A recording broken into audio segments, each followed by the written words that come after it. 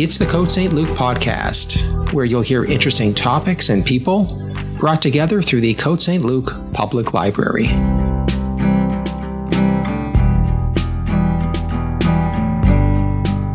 Good afternoon, everyone. Welcome. Librarian Danielle Bélanger here from the Côte Saint-Luc Public Library, but I'm at home joining you virtually. Today, we have another great event for you. The library is thrilled to have the opportunity to host a live conversation with the best-selling author of Our Darkest Night, which is over here, Jennifer Robson. Welcome, Jennifer. Hi, everyone. You for being with us.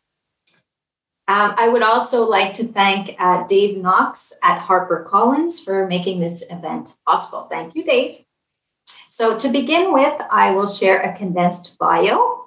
Jennifer Robson is the internationally best-selling author of The Gown, Somewhere in France, After the War is Over, Moonlight over Paris, and Good Night from London. She studied French literature and modern history as an undergraduate at King's University College at Western University, then attended St. Antony's College at the University of Oxford, where she obtained her doctorate in British economic and social history. Very impressive. While at Oxford, she was a Commonwealth Scholar and SSHRC doctoral fellow. Jennifer lives in Toronto with her husband and children. Her sixth and latest book, Our Darkest Night, is set in World War II Italy and is available in stores now. I know some of you are already on the waiting list at the library for her book, so please be patient. But for those of you who are not, it is also available at chaptersindigo.ca online or in stores. And I saw that it's at a special price right now for the softcover at $15. So if you want a copy right away, please purchase it. Welcome, and thank you so much for joining us today, Jennifer. It's a beautiful, successful, poignant, beautifully written novel. Thank you. No, it was a work of love from start to finish. It shows. Thank you so much. To begin with, I like to ask authors a few questions about their bio and background before delving into the novel. As many other authors we've hosted over the course of the pandemic, you list editor as one of your previous jobs. How has working as an editor helped you toward your career as a full-time writer? Oh, that's a great question. It's amazingly helpful. So I worked as a magazine editor for a number of years, and I also worked at Penguin Books Canada, which is now part of Penguin Random House. But I was never actually an editor there. In a few interviews printed interviews, it said I was an editor there, and I can't claim to any such exalted position. I worked in the marketing department, and back when there were catalogs for books each season, the printed catalogs, which I think a few people, if you'd worked in a library or as a bookseller, you'd remember them. I worked on those, and so I was the person helping to write what we call the flap copy. And also the catalog copy, just describing the books. And then after my son was born, I stayed home as a freelancer. It just didn't make any sense to go back to work. That when we did my husband's an engineer. He likes to do cost benefit analyses for things. And he was like, no, it's this. And I wanted that too. So I worked as a copy editor for a number of years. Even after I'd started writing fiction, there was a period where I still really needed that smallish income from copy editing. And the one thing it does is you're trained to have an eye for detail, which is great in terms of just going through manuscripts. But even when I'm doing research or just looking up details, I think you can train your eye, train your brain, I suppose, to look for details, to look for things that jump out. So it has been wonderful. And then when we get into the editorial stage, I hand in a rough draft and my editor goes through and does, the big structural, the big picture edits. But then when we get down to the fine editing stage, where she's making edits, to kind of, how should I put it, more detailed edits to the actual content of the book as opposed to how it's put together. And then we get into where it's actually copy edited. And I have one copy editor who works on all of my books who's amazing. He picks up everything. But, the human eye is fallible, and I'm always surprised and kind of secretly pleased with myself when I'm able to pick up just little bits and pieces that have escaped everyone else's attention, mine included. And just, I'm the writer who wants to see the book at every single stage of when it's been laid out, all the way to right before it goes to the printers. But then, what I then accept is that I'm ultimately the person who's responsible if any errors have remained in the book. I can't say, oh, well, the copy editor didn't catch those. It's up to me. It's my fault. So if you find a spelling mistake or grammatical error in one of my books, it is my fault. It's my fault. I missed it. I'm sorry. No problem. We forgive you. Academia is central in your biography as a person who's tackled broad-ranging subjects such as French literature and British economic and social history. Can you please let the audience know how your various educational paths and experiences have helped guide you either in your research or otherwise? So when I was at Oxford, my work centered on social history. And if we're going to really kind of narrow it down, I was really interested in women's history in the period kind of encompassing the two world wars. So World War I, the interwar period, and World War II. And I was really interested in the lives of ordinary women in those years. So my doctoral thesis, which is crashingly boring as a doctoral thesis should be. I mean, they're not meant to be fun to read. I looked at women's practices, not so practices in regards to clothing, not the, I wasn't interested in the styles of clothes people wore. It wasn't about fashion history. It was about how women approach the practical problems of things like clothing and shoes and laundry in a period where if you were especially from a working class background, and quite often you would have quite a large number of children. That was fairly typical. A very minimal amount of income. Well, how did you keep everybody covered in clothes and shoes, which, and this is before the era of fast fashion, of mass production. Clothing was, relatively speaking, quite expensive. Shoes were very expensive.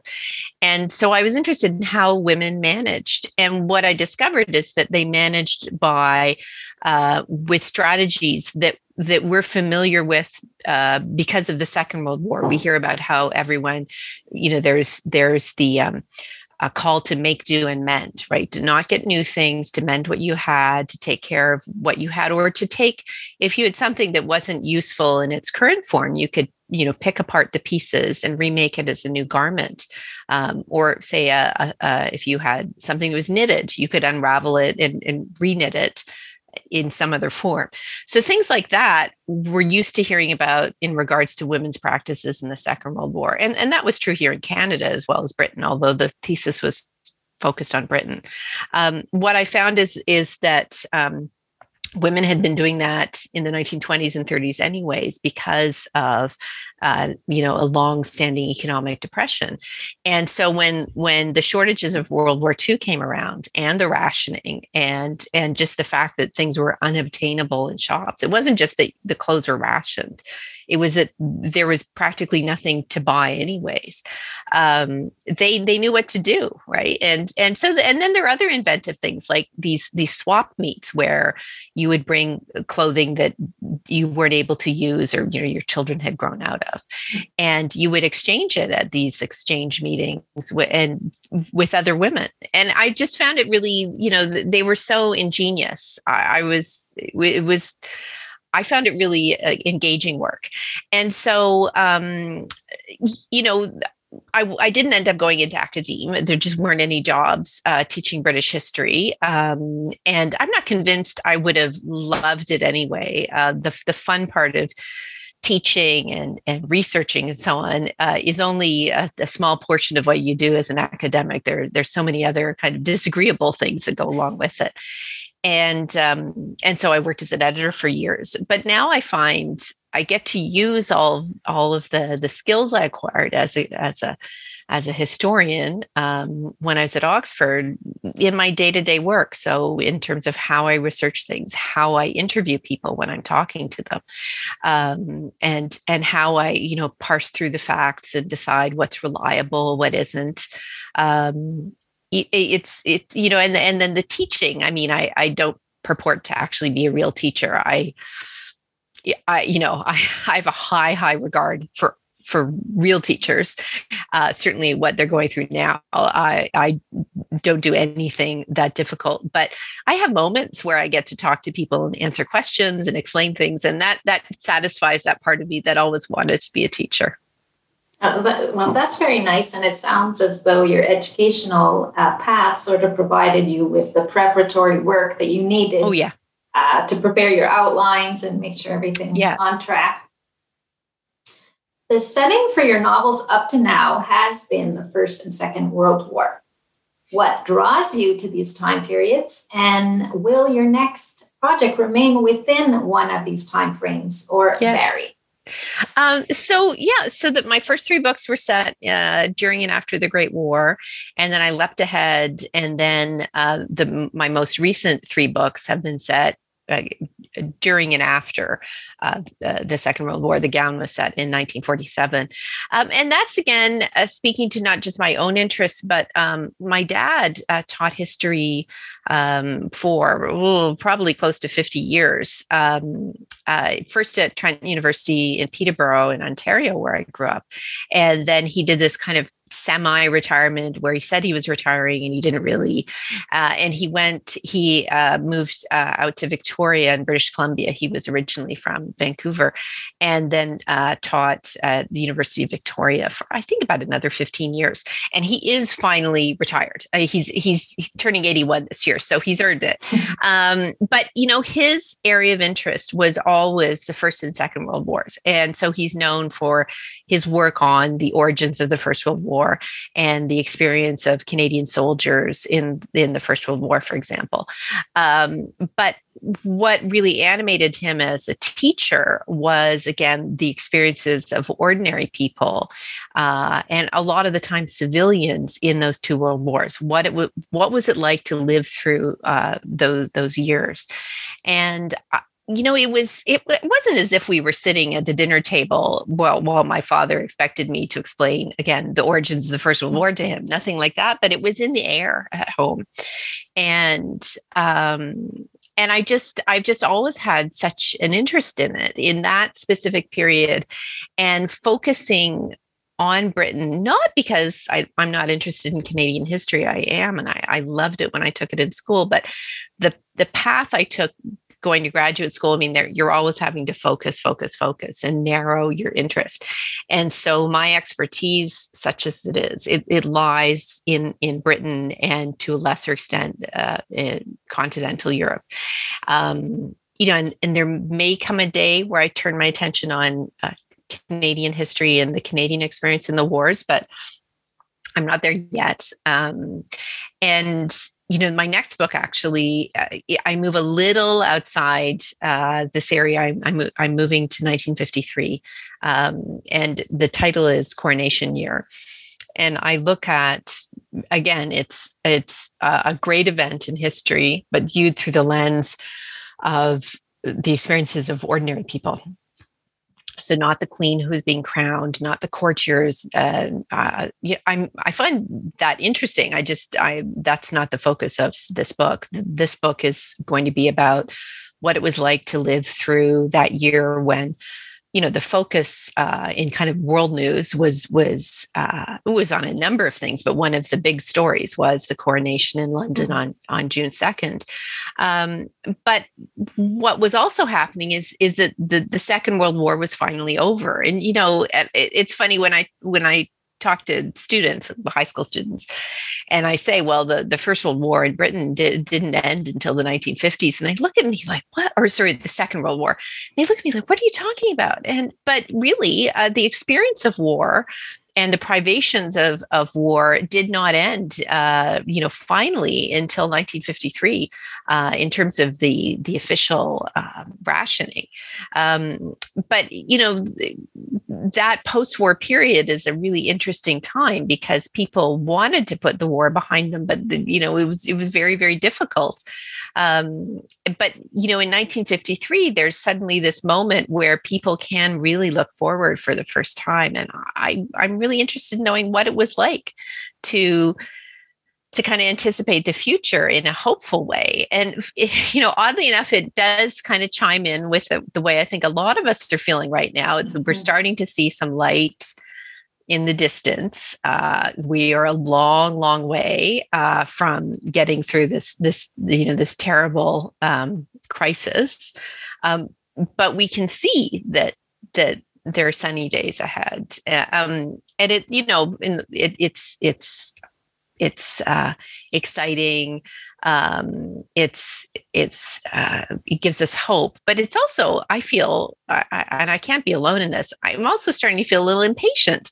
Not that I'm one of these people, oh, let's not wear masks and nothing like that. It's hard not to feel like, when will we get there? When will all the things we've been waiting to do, when will those things be possible? And I think that's what people were feeling in those years. So yeah, hopefully I can tap in to some of those feelings I'm having when I keep writing this book. Thank you so much. Okay, so for the audience listening in, please tell us about how writing this specific book, Our Darkest Night, came about. If I'm not mistaken, there's a connection to your husband's family involved. Yeah. So the gown, this is just over 2 years ago. The gown was just about to come out. It was December 2018. December 2018. And I was working, I had finished work on the gown months and months before, and then it had been, in the whole process of going through the editorial machine and so on. And that's usually when I start the next book, as I'm doing now, for example. And I've been working on a completely different book that will never see the light of day, that I don't think was bad. It just was not calling to me. It was not waking me up early in the morning, and I just didn't feel a personal connection to it. And I was trying to figure out what I was going to do. What was I going to confess to my editor that I was in a pickle? Would I plow on and hope that the book wasn't terrible? I really wasn't sure what direction to go in. And that's when my son, who was then in grade 9, came to me and started asking questions about his grandparents, his grandmother, but more specifically his great grandparents. And because a few years before, when we'd been in Italy visiting, so about 2.5 years before, we had found out somewhat unexpectedly, just in a casual conversation with one of my husband's aunts, that her parents, and so she was the sister, she is still with us, thank goodness, the sister of my late mother-in-law. We found out that her parents had sheltered Jewish Italians from the Nazis, from the fascists during the war. They had they offered them sanctuary inside their home, as had done a number of other people in their village. And we were surprised. It had never been a secret. I think if we'd ever asked a direct question, someone would have told us. It's just, it had never come up. And my husband at that point was 50. No one had ever said a word to him or his sister. His cousins who were the same age didn't know.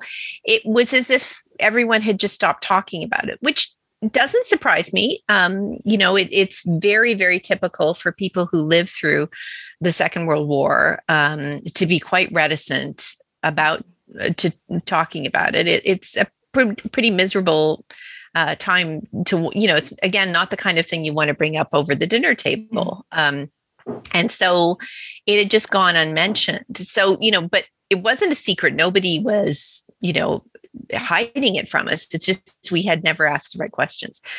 And so I especially was blown away by this revelation. I mean, you always hope that your family was on the side of good in one of these conflicts. And here was a story that was telling us that they were. I mean, I never would have imagined that they were Nazi collaborators or anything like that. But I just would have assumed that they, like most people, had kept their heads down and done what they had to do to survive. And so we came home from Italy, and I had every intention of chasing down the story and hitting the archives and asking more questions, interviewing some of the aunts and uncles who live here in Canada. And then I got caught up with work, and it was one of these, I have to get around to that.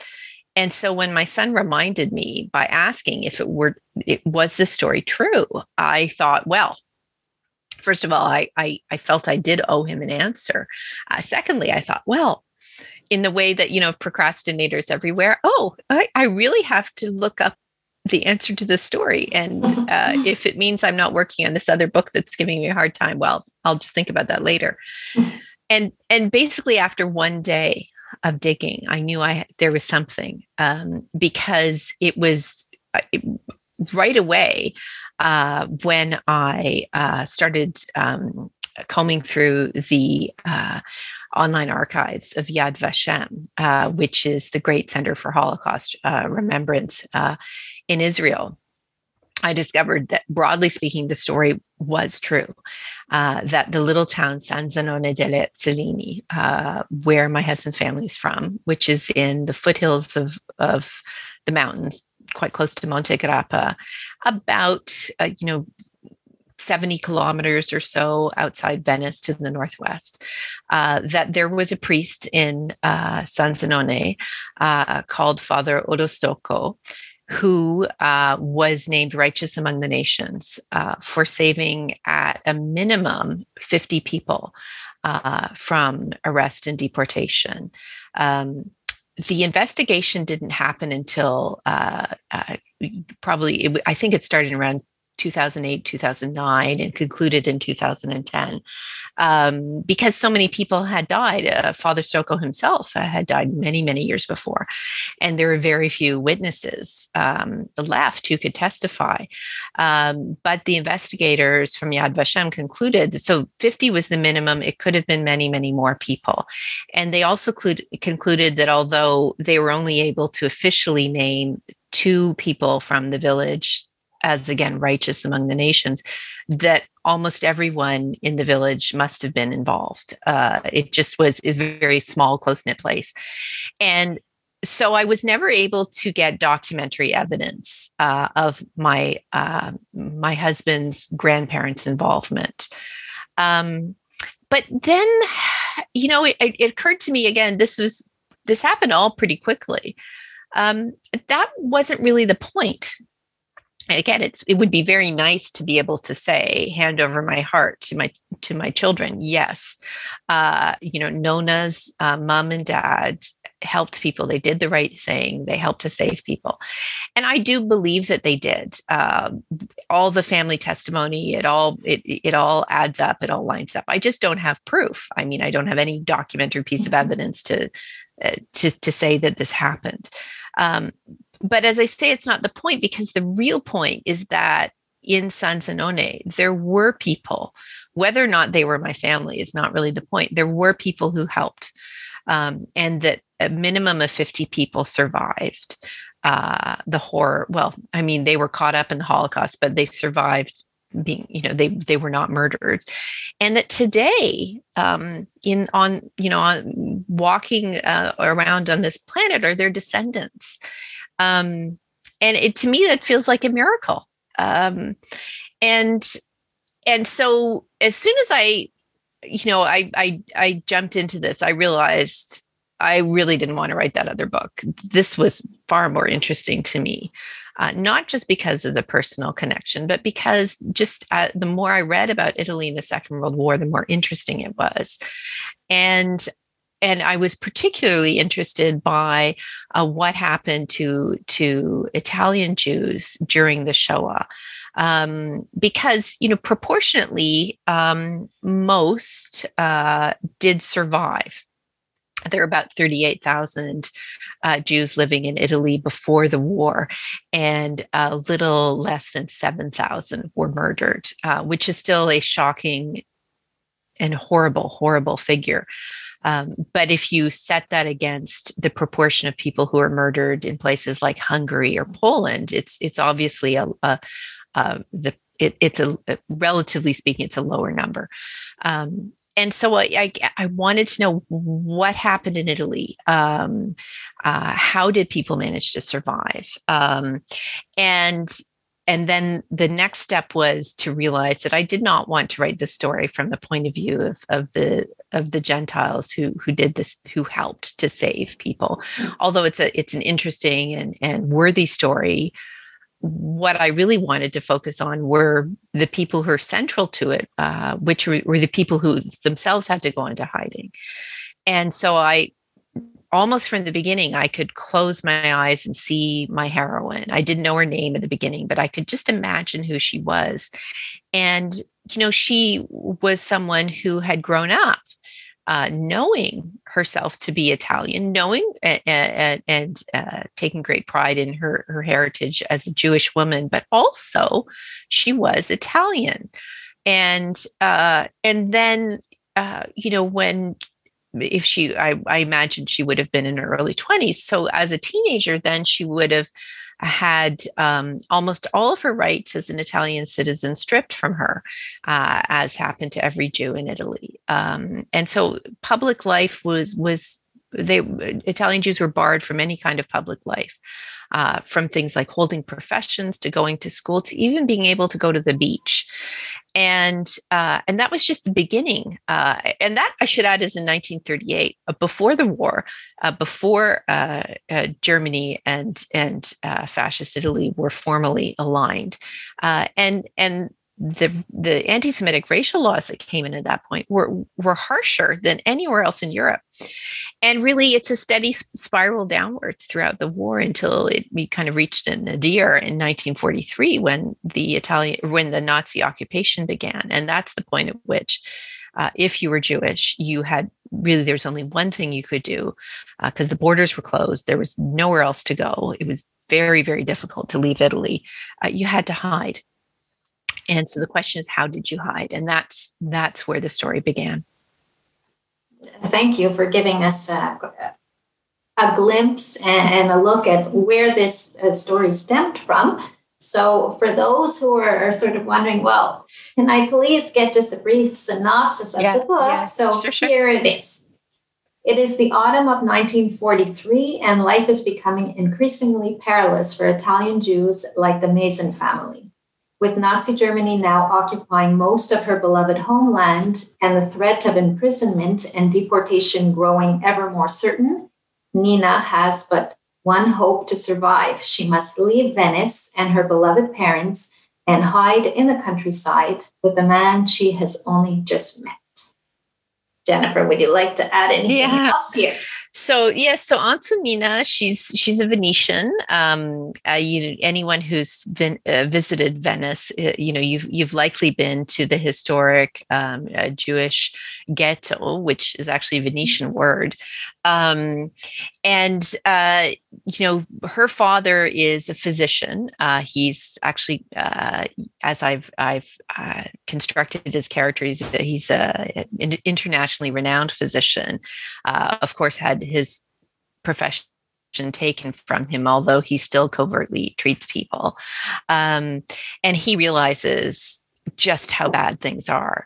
And he arranges for Nina to go into hiding. A friend of his, a longstanding friend and former patient, is a Catholic priest living in a small village in the foothills of the mountains, and a very trusted friend.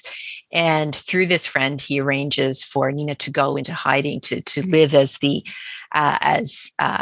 wife, although just a name only thing, of a friend of this priest. Uh, and so she is very skeptical, and Nina is very skeptical. She has no desire to leave Venice without her parents. But the catch is that her mother is an invalid who has had a stroke a number of years earlier and lives in the rest home in the Jewish ghetto called the Casa di Riposo, which still stands, not as a rest home or a senior's residence, but the building is still there and you can visit it. Her mother cannot be moved. She's too frail. Her father will not leave her mother, nor will he leave his patients in Venice. And so she alone must make the journey. And she does so only because her father begs her to do so. And so she very reluctantly goes into the countryside with this young man called Niccolo, knowing really nothing about him except that he's a friend of a friend. That's all she knows. And fortunately, he is a profoundly good and decent man, and has himself been involved for a number of years in, kind of anti-fascist resistance, and also in helping refugees escape the notice of the fascists and the Nazis.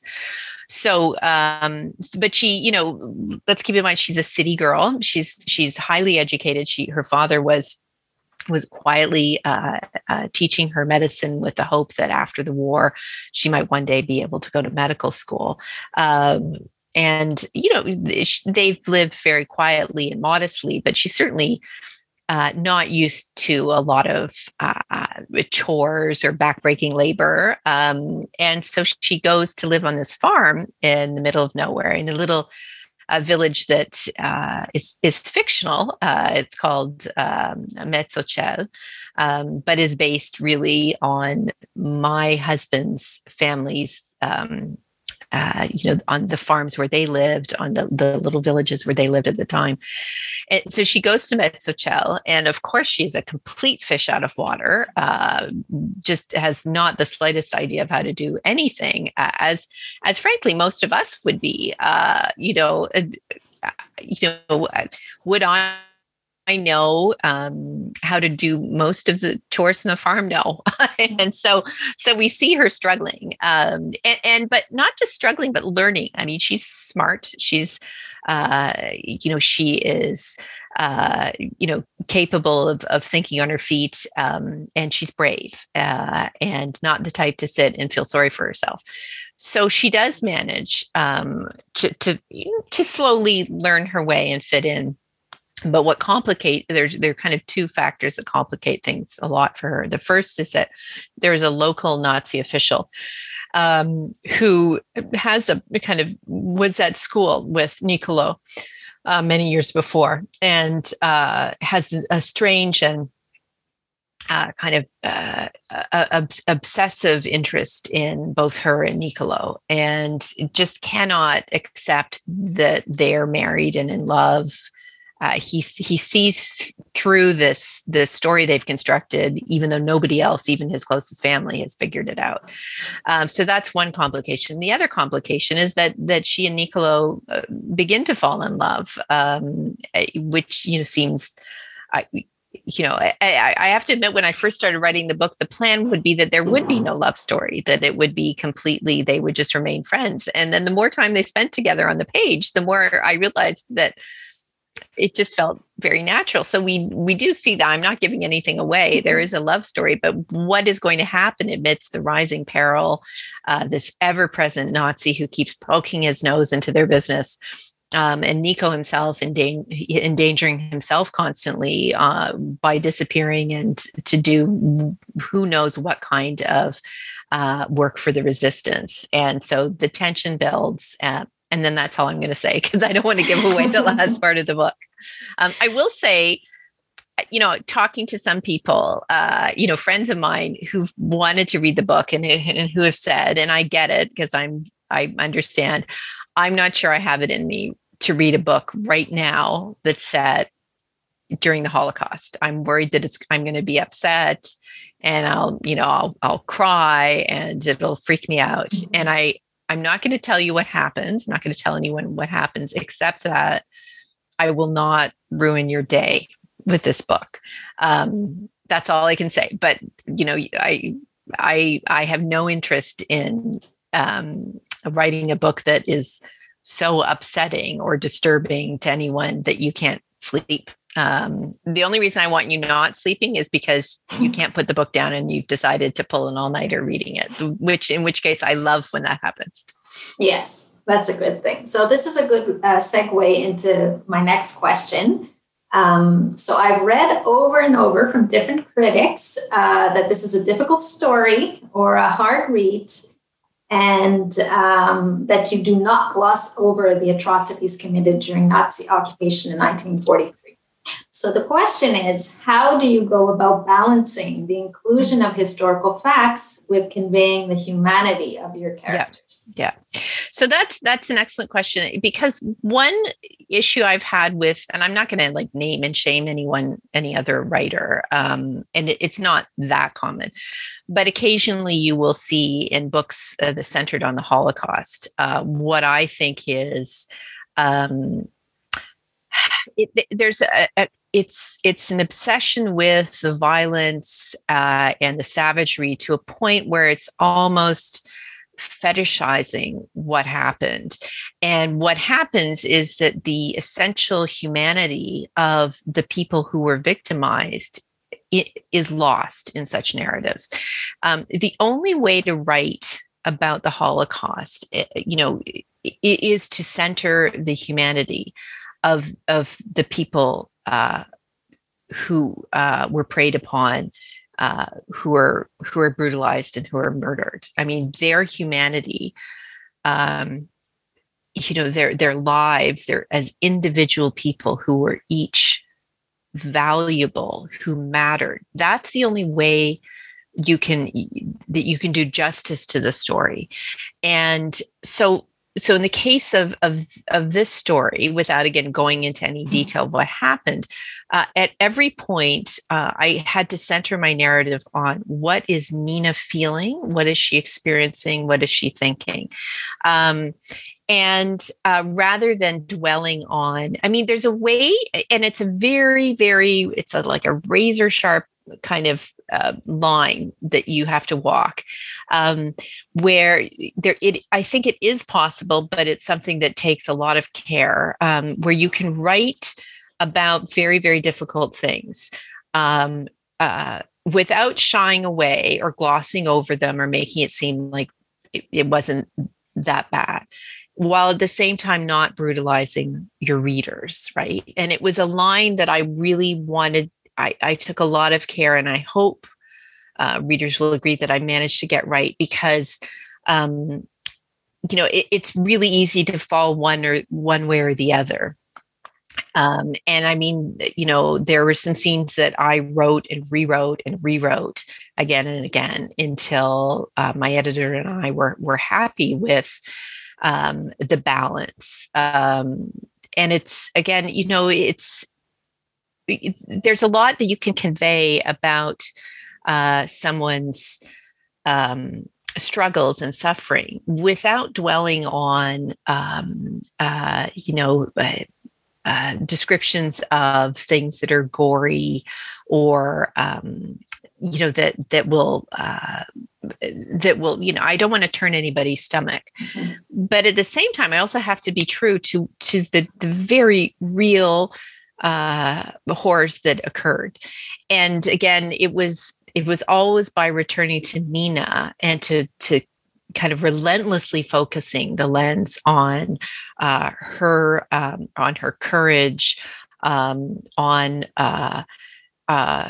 her ability to kind of rise above what is happening to her, and that was that portion of the book was tremendously difficult to write, and I have to leave it to readers to decide whether I got it right or not. And I will say too that one of the important parts of the process was in submitting the manuscript to multiple sensitivity readers. And I know, sometimes people who, especially if they're not involved, in the book business, they'll be like, oh, sensitivity readers, as if it's some kind of, PC, political correctness run amok. And I really disagree with that. I think when you have to kind of involve a sensitivity reader for the right reasons. It's not just to kind of abdicate your responsibilities as a writer to somebody else. It's, you have to do it with the intention of listening to what they have to say and then incorporating their suggestions. And so I had 3 separate sensitivity readers, all of whom made very valuable suggestions. And I incorporated those suggestions, to begin with. And, this is something that I'm happy to face head on. I am a Gentile. I'm not Jewish. And to write about this very, very, I would even use the word sacred subject. It would have been just completely wrong of me not to involve critics and readers who are Jewish in the process. I just had to be, whatever it took for me to know, or to be at least reasonably certain that I had not only got it right, but I was not going to. I just didn't want to make a mistake that would inadvertently hurt someone. And I found it very, fortunately, none of the mistakes I made were big deal breakers. There was nothing that made me feel like I wanted to, that I was ashamed of myself. But there were there was a lot of smaller details, and I, that needed to be right. I mean, again, this is the kind of thing, if you get the little stuff wrong and people notice it, then they'll wonder, well, what about the big stuff? Like, did she get any of that right as well? So at every stage I was second guessing myself a lot. But I think that's actually, in a narrative like this, is a good thing. Because I had to be certain I was doing what was right. I guess in a story as this one is, my biggest question to you would be, how do you choose which elements to fictionalize and which ones not to? So, so from the beginning, Nina and the central characters are all fictionalized. What I do is I take, and this is true of all of my books, I take, my central characters are always fictional, basically because then that gives me complete freedom to dig around in their heads and to know what their interior life is. It's a little harder to do that with say, a historic figure, because realistically, I will never really know what their interior life was. But with my fictional characters, I know, because I am their creator. It's you can get a little. I feel as if they start following me around after a certain point. And then what I do is I set them against a backdrop that is as historically accurate as I can make it. And so that's where, all the research I do early on, that creates the backdrop, the setting, and then I place my characters within it. And so their actions and the things that happen to them within the story conform, broadly speaking, to the historical record. So, I didn't, at no point am I going to say, well, 1943 doesn't really work for me as a year for the capitulation of the fascists. So I think I'm going to move that to 44. That it'll just, like that. No, everything. So all the big events, the movements of the armies, politically speaking, the anti-Semitic legislation, all of those things happened. They unfold in the book as they happened in real life. And my job is to put characters in that are make sense within that setting. And quite often, and I've talked about this a few times before, because I think it's a handy way of for writers to assess, whether the character, or whether a plot point is working, is to ask not just whether, say, say something occurs, or there's a meeting between two people, one of whom who may be a character from real life. And the question to ask is, first, is it possible that this occurred? Is it possible that, for example, that someone like Nina could have found shelter in a small farm in the countryside? Is it possible? Yes, it is possible. There is nothing to prevent that from happening. The second question is it plausible that that could have happened? And that's a harder question to ask, because if it isn't plausible, then readers are going to go, oh, this doesn't make sense to me. And where in some ways that's almost more important a consideration. And so what I do there is I'm asking myself, can I find other examples of where this happened? Is this something that lines up with what is known within the historical record? And so in that case, yes, there are many, many examples of people from Venice, from from cities with historic Jewish populations who found safety in the countryside. And I drew from their memoirs and accounts of those people who survived to expand upon Nina's experience. But it's all, again, there's a lot of everything I do, everything that happens to my characters, I question as I go. There's at no point do I just set them loose and without asking, does this work? Does this make sense? And I mean, yes, it's extra work to make sure that the book hangs together. But again, I always return to, the assumption is always that the people reading my books are smart people.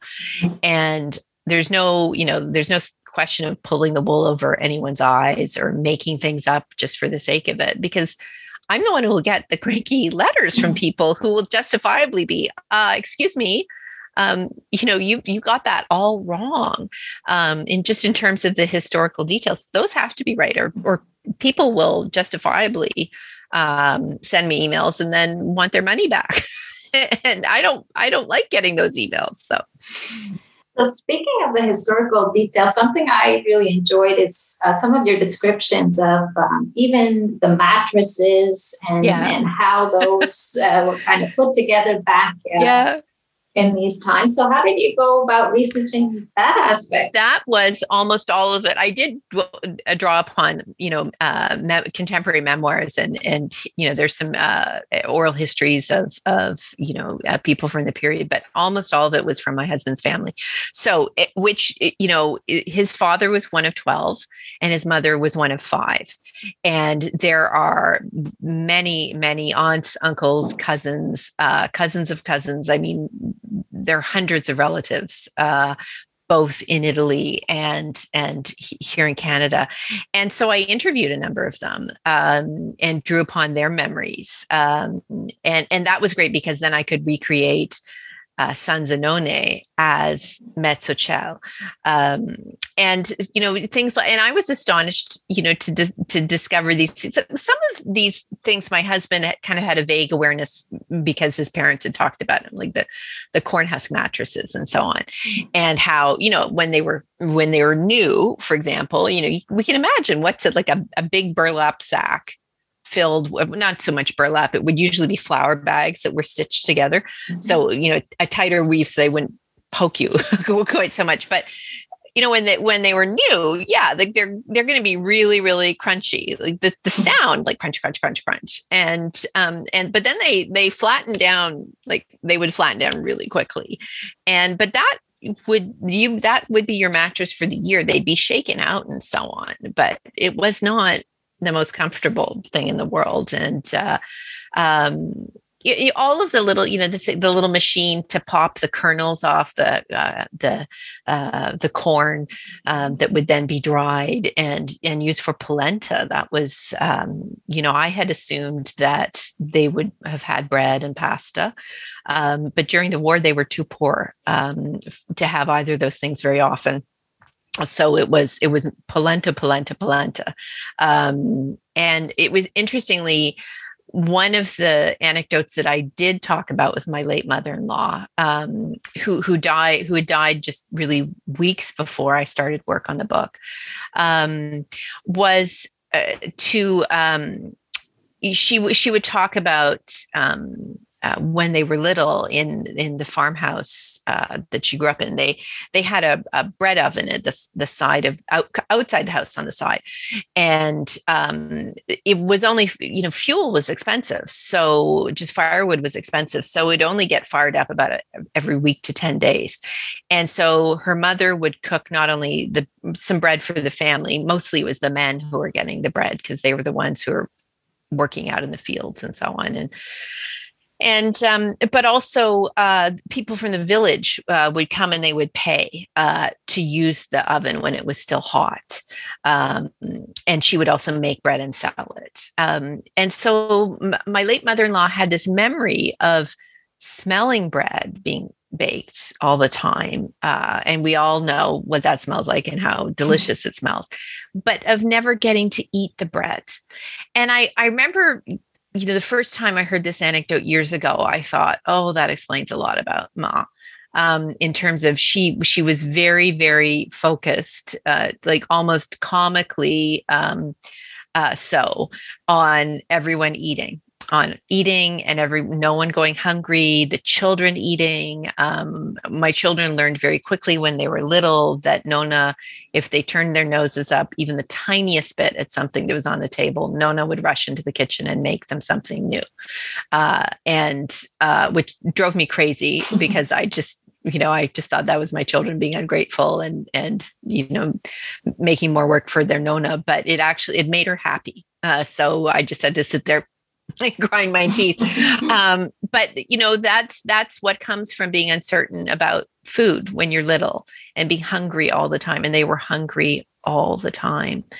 And so things like that, the lives of ordinary people, again, if I return to my original interest, I just don't think that's something we read about enough. Lots of books written about royalty and celebrities and well-to-do people in this period, but of ordinary people like the Girardi family, scraping out this very meager existence on a farm, and despite having so little, being willing to share it with others who need their help. That was one of the things that transfixed me when I learned about what happened in San Zenone, is that, the true story is that the people who took in refugees in San Zenone, having been asked to do so by Father Stocco, they were never given any money or recompense of any kind or recognition. They were just asked to do so, and they took people in and they fed them. And they themselves almost barely had enough to eat, but they did it. And I just think, taking in a stranger and offering them to share what you have with them, and with no expectation of being rewarded, is something that I think there's a nobility in that hasn't really been recognized enough. Thank you. If you found out that this book was going to be turned into motion picture, who would you cast as the leading characters? It's so funny because I get asked that for all of my books, and I have to admit I don't have great answers for really any of the books. I can close my eyes and tell you exactly what Niccolò and Nina look like. It's just in terms of like an actor who would portray them. I'm not great at making those connections. Other readers have. I've seen dreamcasts for the book, which are quite fun, and I'm always happy to invite people to to share their thoughts in that sense. There was, and this is not in terms of dream casting, but in terms of the general feel of the story and the time and the place. There is a book, or there's a film by Terrence Malick, the renowned director, that came out about 3 years ago, called A Hidden Life. And it's actually about an Austrian man who refused to acknowledge the Nazi Party. He refused to have any allegiance with them. It was actually his Christian faith that prompted him to do so. And he was executed by the Nazis for refusing to give in. And it's a hard, a very heartrending movie to watch. But even if you just watch the trailer, the village life, the scenes of village life at the beginning they're Austrian and not Italian, but that you can see how simply people lived in those days. And it's kind of a revelation to remember, how little people had, like materially, how little people had. And of course, as I looked around my cluttered house with just objects and just excess of everything. It makes me think, my life is very, very easy in so many ways. And I need to remember that more often. I think an important message in your book is the resilience of Antonina, of Nico. I think the times kind of called upon people to be resilient, to be perseverant, and to be, have somewhat of a solid moral compass, if you will. Mm-hmm. Do you want to speak a little bit about that? Was that an intentional decision? Oh yeah, because it's inspiring. I mean, I'd written a first draft of the book that I handed in to my editor in at the very end of 2019. And then a few days later, my husband and I got on a plane to go to Italy because I wanted to do one last round of research and just to kind of confirm a lot of the things that I had wanted to put in the book, and to do one last round of interviews. And so we were in Italy, Poland, and Austria, weeks before everything stopped. Travel had actually already slowed down a little bit, but it was eye-opening. I mean, just, we basically came home and have not left Toronto since then. How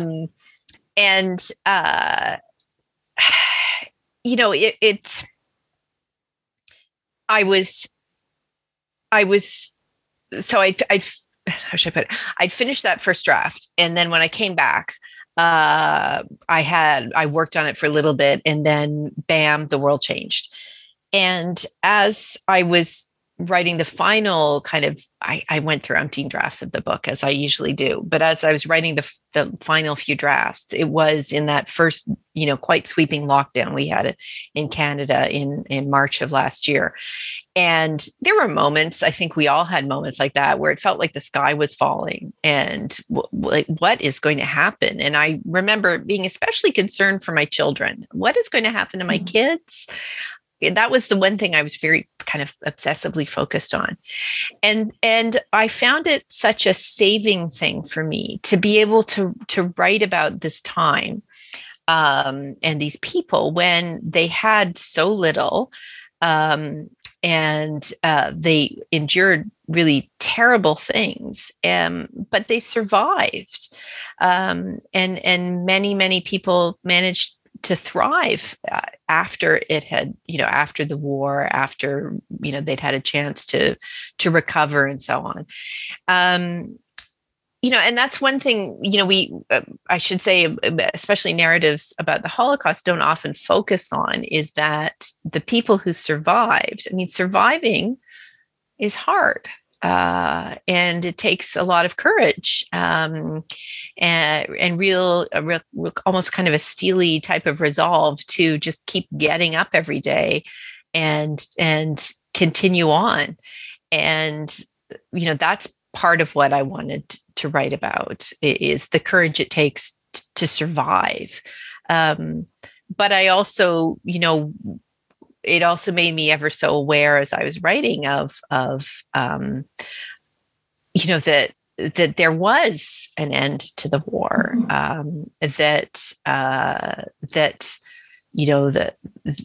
that period of violence and savagery and inhumanity, that part of it came to an end, and that people survived and went on and lived beautiful lives, did important things, had children and grandchildren, and and so even as I was sitting through these kind of this dark night last March, I was thinking, well, but there will be hopeful days ahead. Because, how did anyone in 1943 know that things would turn out?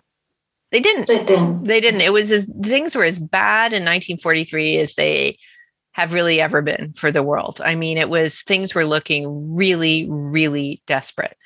And really not again until mid 1944 do you see a kind of a turning of the tide where people started to think, well, maybe possibly we will get through this. And so, writing a book that begins in 1943, I tried to put myself into the mindset of my characters who did not know. They did not know that things would turn out all right. And it would have been very, very easy to just kind of curl into themselves and try and shut out the world. But they didn't. And, they did good things. They did brave things. I found it inspiring. There's so much about World War II. It is very inspiring. As much as there are terribly, terribly sad and desperate and depressing moments, there's also stories that convince me that, that we can as a species.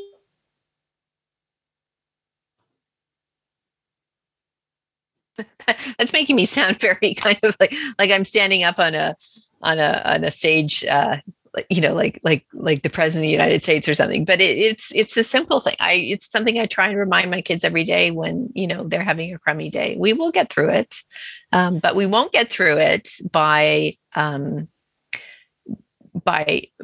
being less good to other people than we ought. If that makes any sense.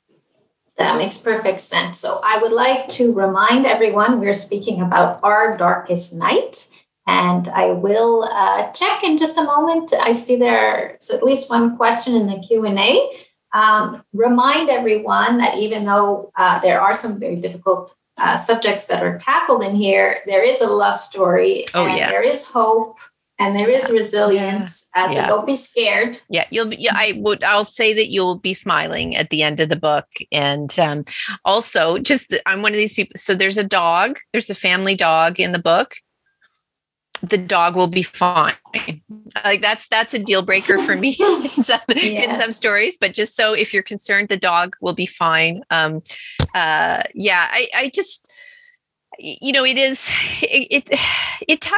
does tackle tough subjects, but again, there's some, I hope people agree there's some beautiful moments in there. Yes. And I am very partial to Niccolo, the hero, he was a sweetheart, and in many ways is modeled on my husband, who is, dare I say, a lovely, lovely person. Yes, indeed. So along the same topic of what we were just discussing, the question that came in a little earlier is, there are so many books written about the Holocaust. Mm. What makes this book different and important to read? So I think it's just there are, you're right. My gosh. There are relatively few books written about the Holocaust in Italy. There's a book called A Thread of Grace by Mary Doria Russell.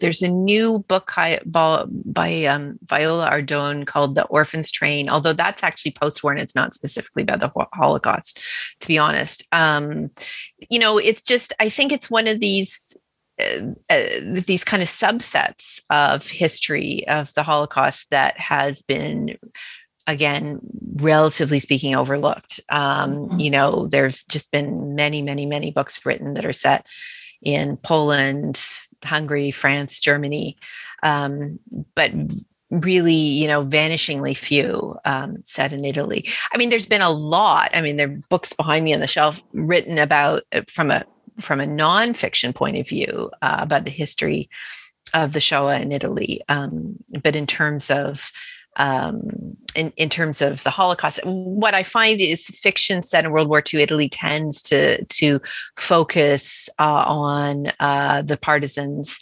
and the kind of the resistance, whether it was in northern Italy or more focused, for example, say in Rome. And to that extent, there's just been less, less attention. But, for me, it was personal. I don't think I would have written this book unless there was that personal connection.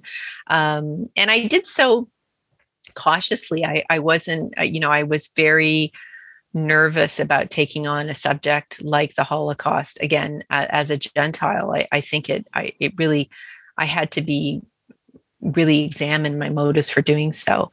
And ultimately it was that so little has been written about what happened in Italy, largely because it's complicated, I think, too. I mean, you have a pre-existing fascist government before the war that was allied for much of the war to Nazi Germany. And obviously there are many people in Italy who had voted for Mussolini and the fascists over the years. So that complicates things.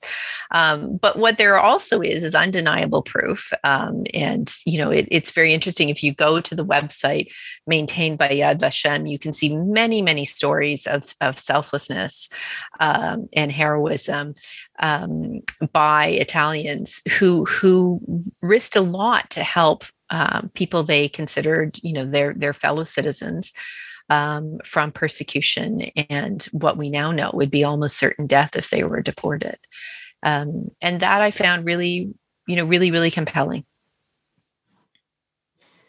There is a little bit of a controversy about the ending. So I'm not going to say what the ending is. Are you aware that some people are happy with the ending and some people are not happy with the ending? Yeah, I mean, it's hard to say too much. Insofar as I think there's this question, broadly speaking, the question is, should a story about the Holocaust have what is called, quote unquote, a happy ending? And I would say, if you think it's a happy ending, you're not looking closely enough. Yes. Because, at the end of the story, without getting into too much detail, Antonina has lost a lot. She's lost a lot. She has suffered terribly.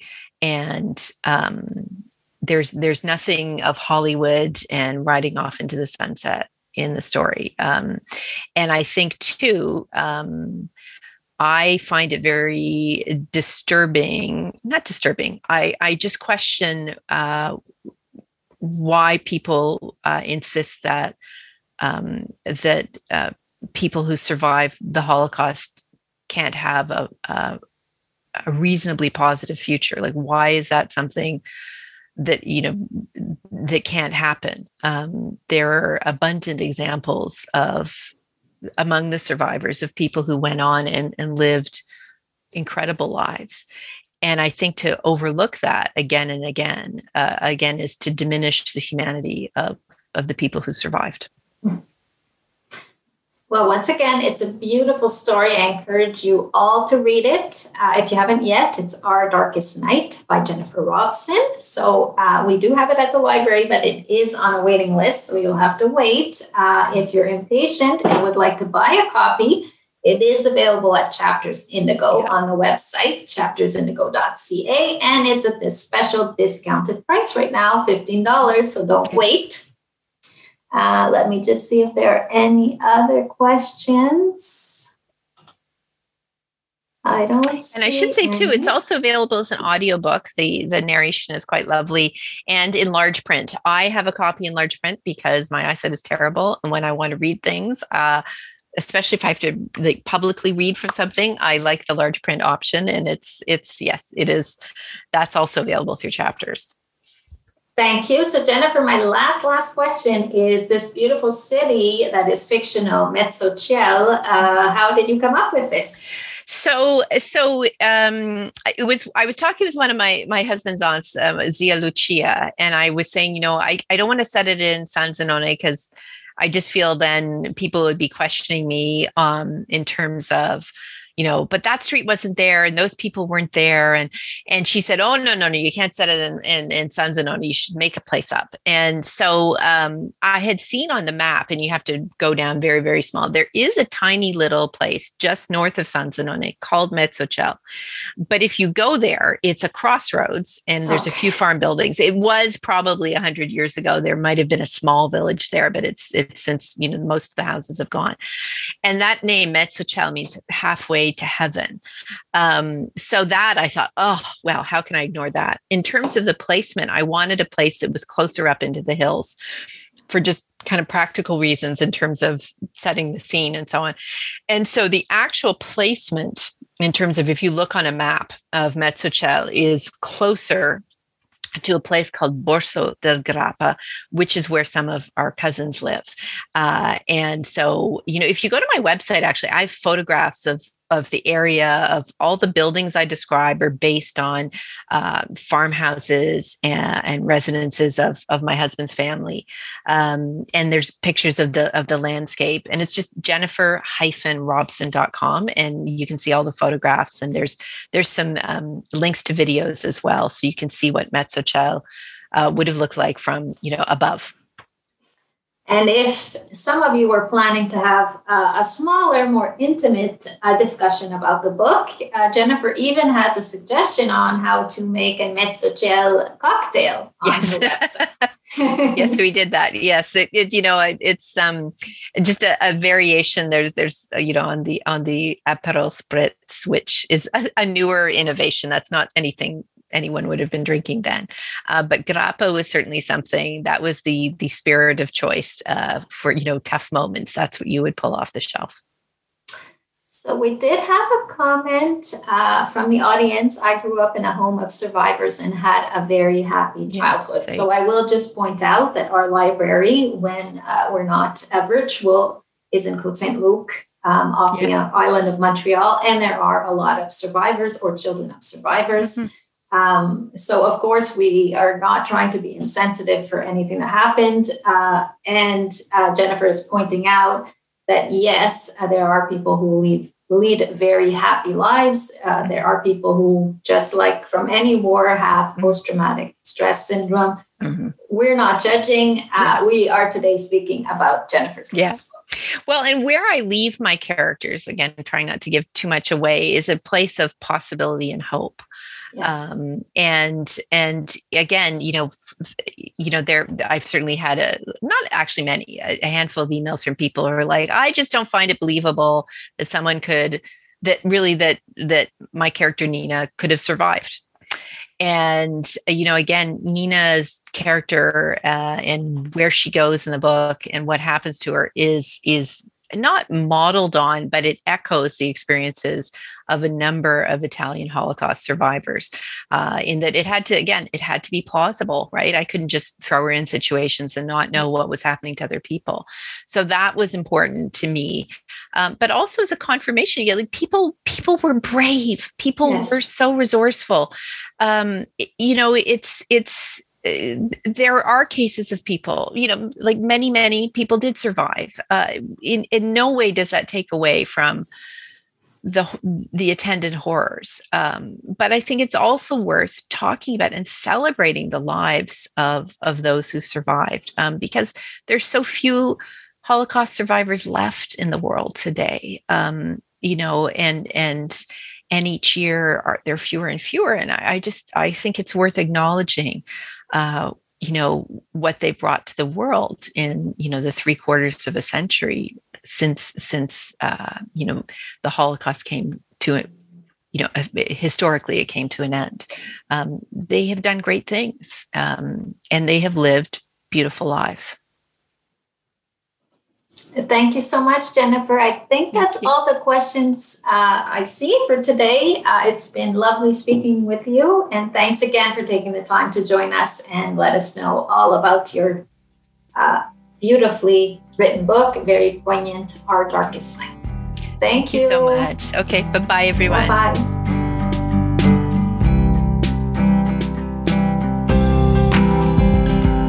Thank you for listening to the Côte Saint-Luc podcast today.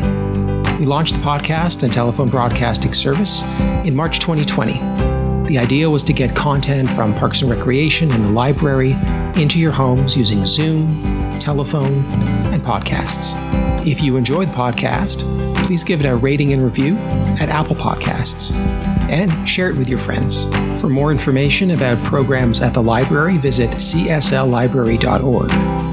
For information about the City of Côte Saint-Luc, visit côtestluc.org. Have a great day.